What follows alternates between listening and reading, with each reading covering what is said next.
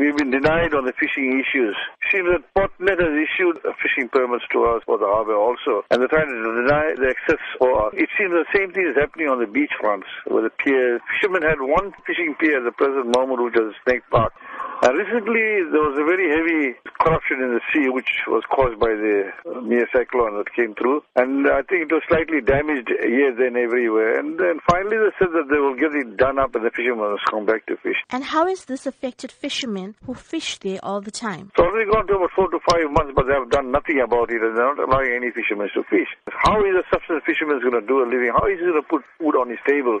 How is he going to send his children to school? How is he going to pay his fee? And he relies on this thing.